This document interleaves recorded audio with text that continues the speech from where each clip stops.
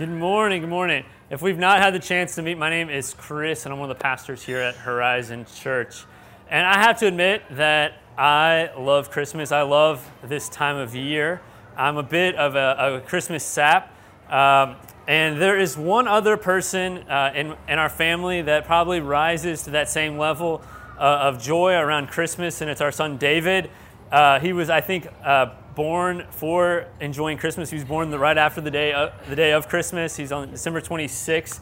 The kid just loves Christmas lights. I think I'll be curious to see this year. We woke up on Black Friday about 5 a.m. and he literally ran into our room and had the same joy of Christmas morning and was like, "Today's the day we get to get our Christmas tree. Get up, get up, get up!" And ran through the house. And by 5:15, the entire house was up. Even though the Christmas tree lots were not yet open, David was ready to go. He was dressed for the day. That was last Friday. He had his Christmas shirt on, his Christmas light necklace, and he was ready to rock and roll to get a Christmas tree bright and early when Home Depot opened. I absolutely love Christmas movies. I've shared the joy of Christmas movies with David. His favorite one might be Home Alone, and he may have started reciting lines yesterday while we were eating cheese pizza about his need for his own cheese pizza. I love a good glass of eggnog just as much as the next person in a reindeer antler mug, right? And there's so much joy to bring to the Christmas story each year. This season, we're doing a series called The Dark Streets Shineth. And each week, we're looking at a different character in the Christmas story. Last week, we looked at that early of Elizabeth and Zechariah bringing John the Baptist into the world, seemingly a hopeless situation where hope sprung up on that dark street of their own disappointments. And today, we're going to be looking at the story of Joseph. Joseph, we know a little bit about him. If you've ever read the Christmas story, right? You know that he was a carpenter, a young man.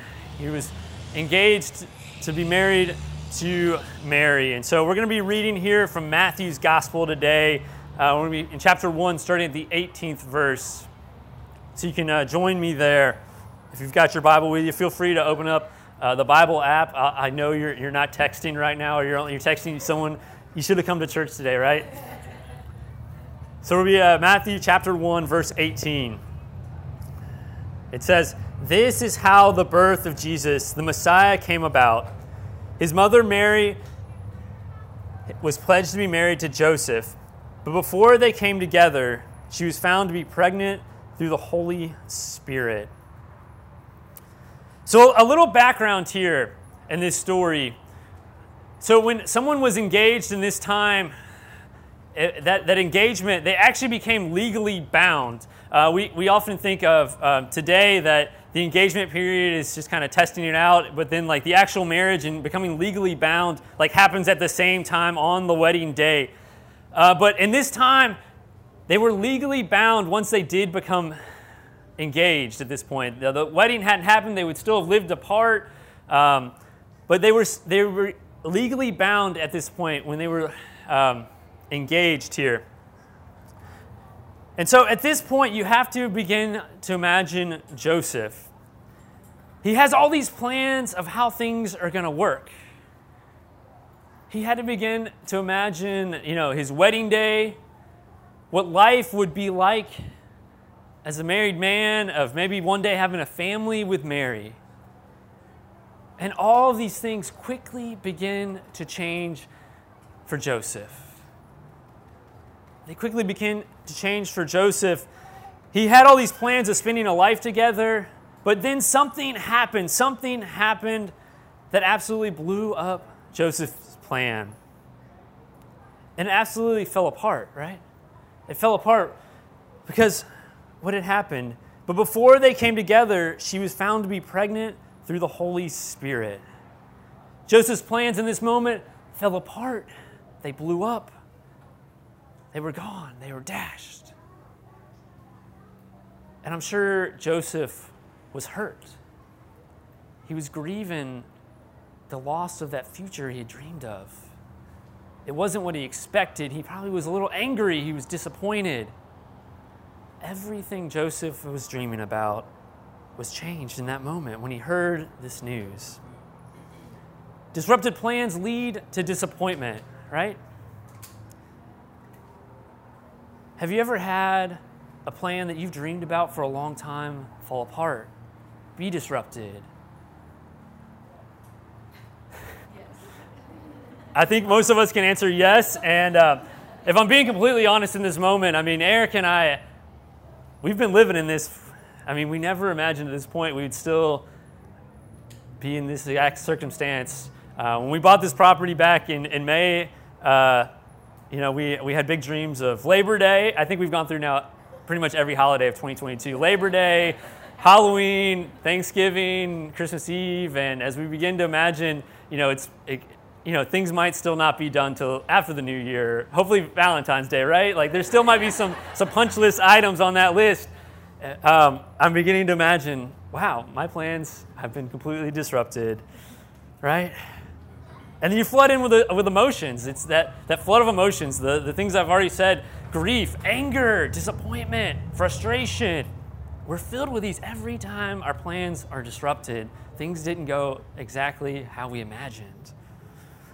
And as we head into Christmas, I'm sure many of you are making Christmas plans, right?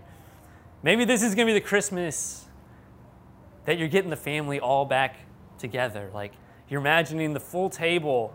Everyone's going to be sitting around. Maybe you've taken a few years off and you're finally going to see everyone once again. You're making those travel plans, or people are coming here to see you. And then you start to get those calls of like, hey, we're not going to make it, or the flight's delayed, or maybe it's canceled, and you get disappointed. Or maybe they actually do all show up, and they all start talking politics, and Christmas doesn't go as you planned, right? We have those moments where we're disappointed in those ways. Or maybe you've been dreaming about that relationship. You've been wanting to get married, just like Joseph. And it's not going exactly like you planned. You've wanted a child of your own, and it's not going like you planned. Or you're at that point in your life and you are expecting that promotion, that next step in your job, and someone else gets it. Or maybe you are in retirement now, and your health isn't exactly where you imagined it being in retirement. Our plans oftentimes face disappointments along the way, and we get devastated. But the question, I think, before Joseph was, even in the face of this disappointment, what are you going to do about your disappointment? Because we will all face disappointment along the way, but how will we deal with it? What are we going to do in the middle of our own disappointment? What are we going to do with it? And so Joseph found that Mary was pregnant. But here in verse 19, it says, because Joseph, her husband, was faithful to the law, and yet he did not want to expose her to public disgrace, he had in mind to divorce her quietly. How did Joseph respond to this situation? He was going to do what was right. He was going to do it privately. He was going to do it quietly in a way that wouldn't disgrace her. He wanted to do what was right. And I'll have to say that Joseph didn't act like I would have probably acted in that situation, because I would have immediately gone to irrational mode, right? Full of anger, rage, disappointment, frustration, and I would have taken it all out on Mary, right? Yes. Yeah. And then when we admit to ourselves that we probably act irrational more often than not. When we realize that crazy uncle that's coming to the Christmas dinner, there's a little bit of that crazy uncle in each one of us, actually, and we act like that. But that's not what Joseph does in this story. Joseph was rational and was still going to do what was right in the face of disappointment. Because when we get hurt, when our plans don't go the way we want everyone to be just as angry as us, right? Like, gosh, I just went through the Chick-fil-A line, Erica, and they didn't get my order right. I don't have my peppermint milkshake. I am angry. We are never going to Chick-fil-A. And I want her to say, yes, absolutely, right? I want everyone to feel just like I did in that moment. We want the world to know that we're disappointed. But Joseph stays calm, and he does what is right. Joseph does what's right. He doesn't want to disappoint her. He doesn't want to disgrace her in a way that's going to hurt Mary even more. So what does he do? He's going to do it in private. He's going to do it in private. And oftentimes, our own disappointments in the face of our failed plans reveals our own character. It reveals what's going on inside of us. It's how you look at your own disappointment. And so, Joseph, not only does his initial plans fail at this point, he's now coming up with a second plan. And he's been thinking about it. He's been dreaming about what he's going to do in this situation, to do what's right. And it's in this moment. He's in the middle of probably grieving it. He's in the middle of these feelings of the plans are all falling apart. What am I going to do? And needless to say, it hurts. When plans fail, it stinks. It absolutely stinks. It hurts. And he's grieving it. And he's not just putting on a happy face before God. He knows it stinks. And God doesn't want us to just put on a happy face in the face of disappointment. But here is what happens to Joseph. When we keep reading in verse 20, it says, "But after he had considered this," he considered this other plan of doing it quietly, "an angel of the Lord appeared to him in a dream and said, 'Joseph, son of David, do not be afraid to take Mary home as your wife, because what is conceived in her is from the Holy Spirit. She will give birth to a son, and you are to give him the name Jesus, because he will save his people from their sins.'" He will save his people from their sins. So even in the face of disappointment, he's come up with a second plan that now is totally disrupted too. And yet, God offers him this other plan to continue on with this path of marriage. And Joseph's faced with this dilemma. He can insist on his own plan of now doing it quietly, or he can now take up this third option.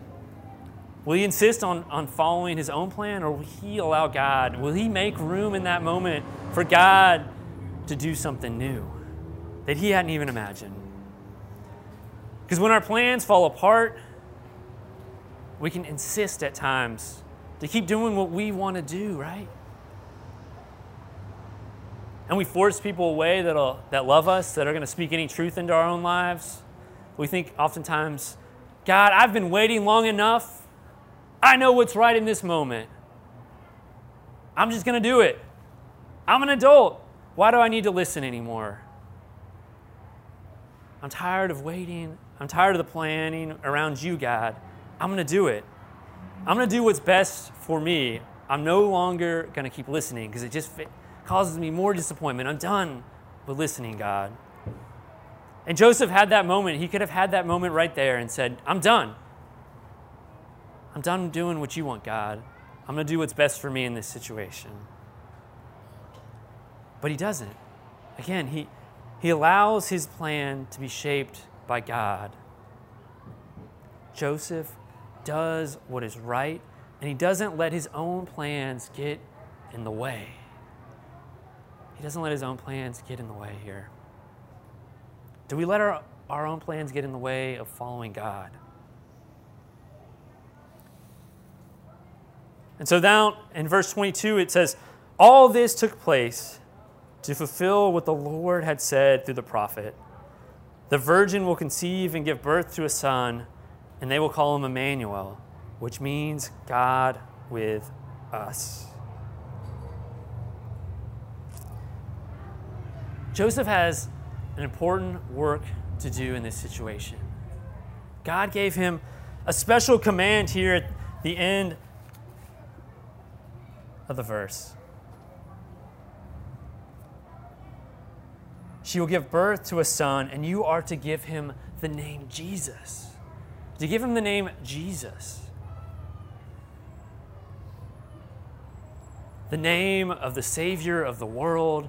The name that is above all names. The name that even the demons tremble to. Joseph was going to give Jesus the name Jesus, right? And in this moment, the guy whose plans failed the first time, his plan B option wasn't good enough even. Joseph now was going to give a plan to name Jesus.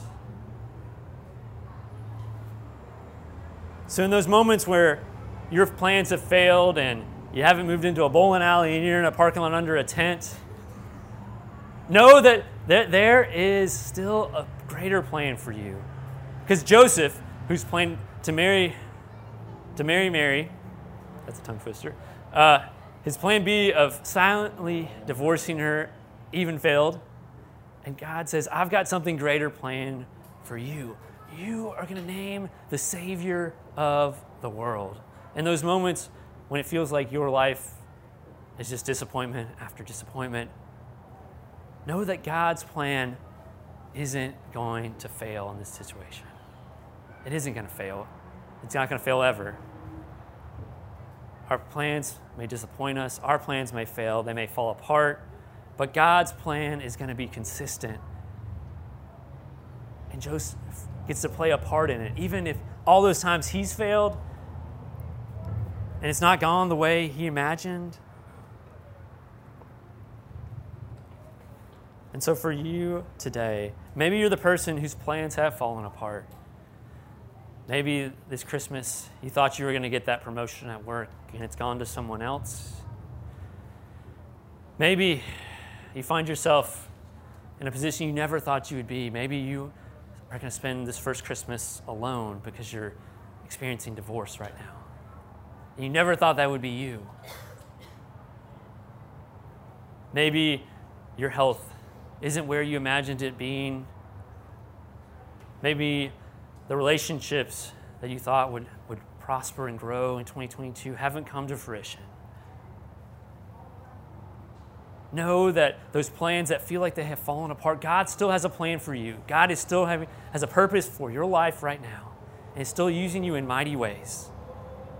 Because if God can still do that through all of Joseph's disappointments to name the Savior of the world, God's going to do something special in your life as well. And so if you find yourself disappointed today and in need of hope and longing for the peace that comes with the birth of the Savior, I ask you to draw close, run to God, because it's there that you begin to learn and know God's plan for your life. And it's in relationship there that you can begin to ask God to carry you through this disappointment, because God wants to be right there next to you right now. Are you making room for God to enter into your life this Christmas season?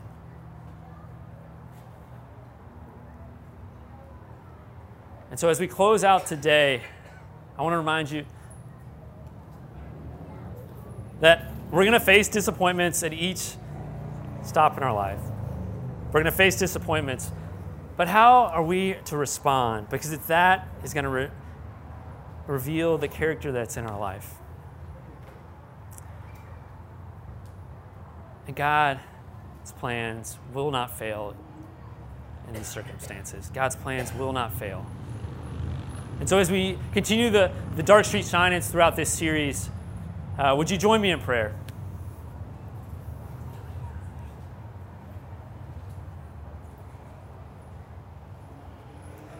God, there are so many places in our life where we feel like failure, where things have just crumbled around us. God, you know the relationships in this room that are hurting. God, you know the circumstances of our jobs and our careers that haven't shaped up like we've thought. God, you know the shame that we carry around right now with us. Help us to let go, to know that your ways are better today. God, we thank you for the hope and the peace that comes in the Savior of the world, in Jesus. And we speak that name today over all those that are here and in this community, out in the streets, so that your love will shine brightly, will shine brighter than ever before today. God, we thank you for your love and grace. Jesus, we love you and we thank you for loving us. We pray this in Christ's name. Amen.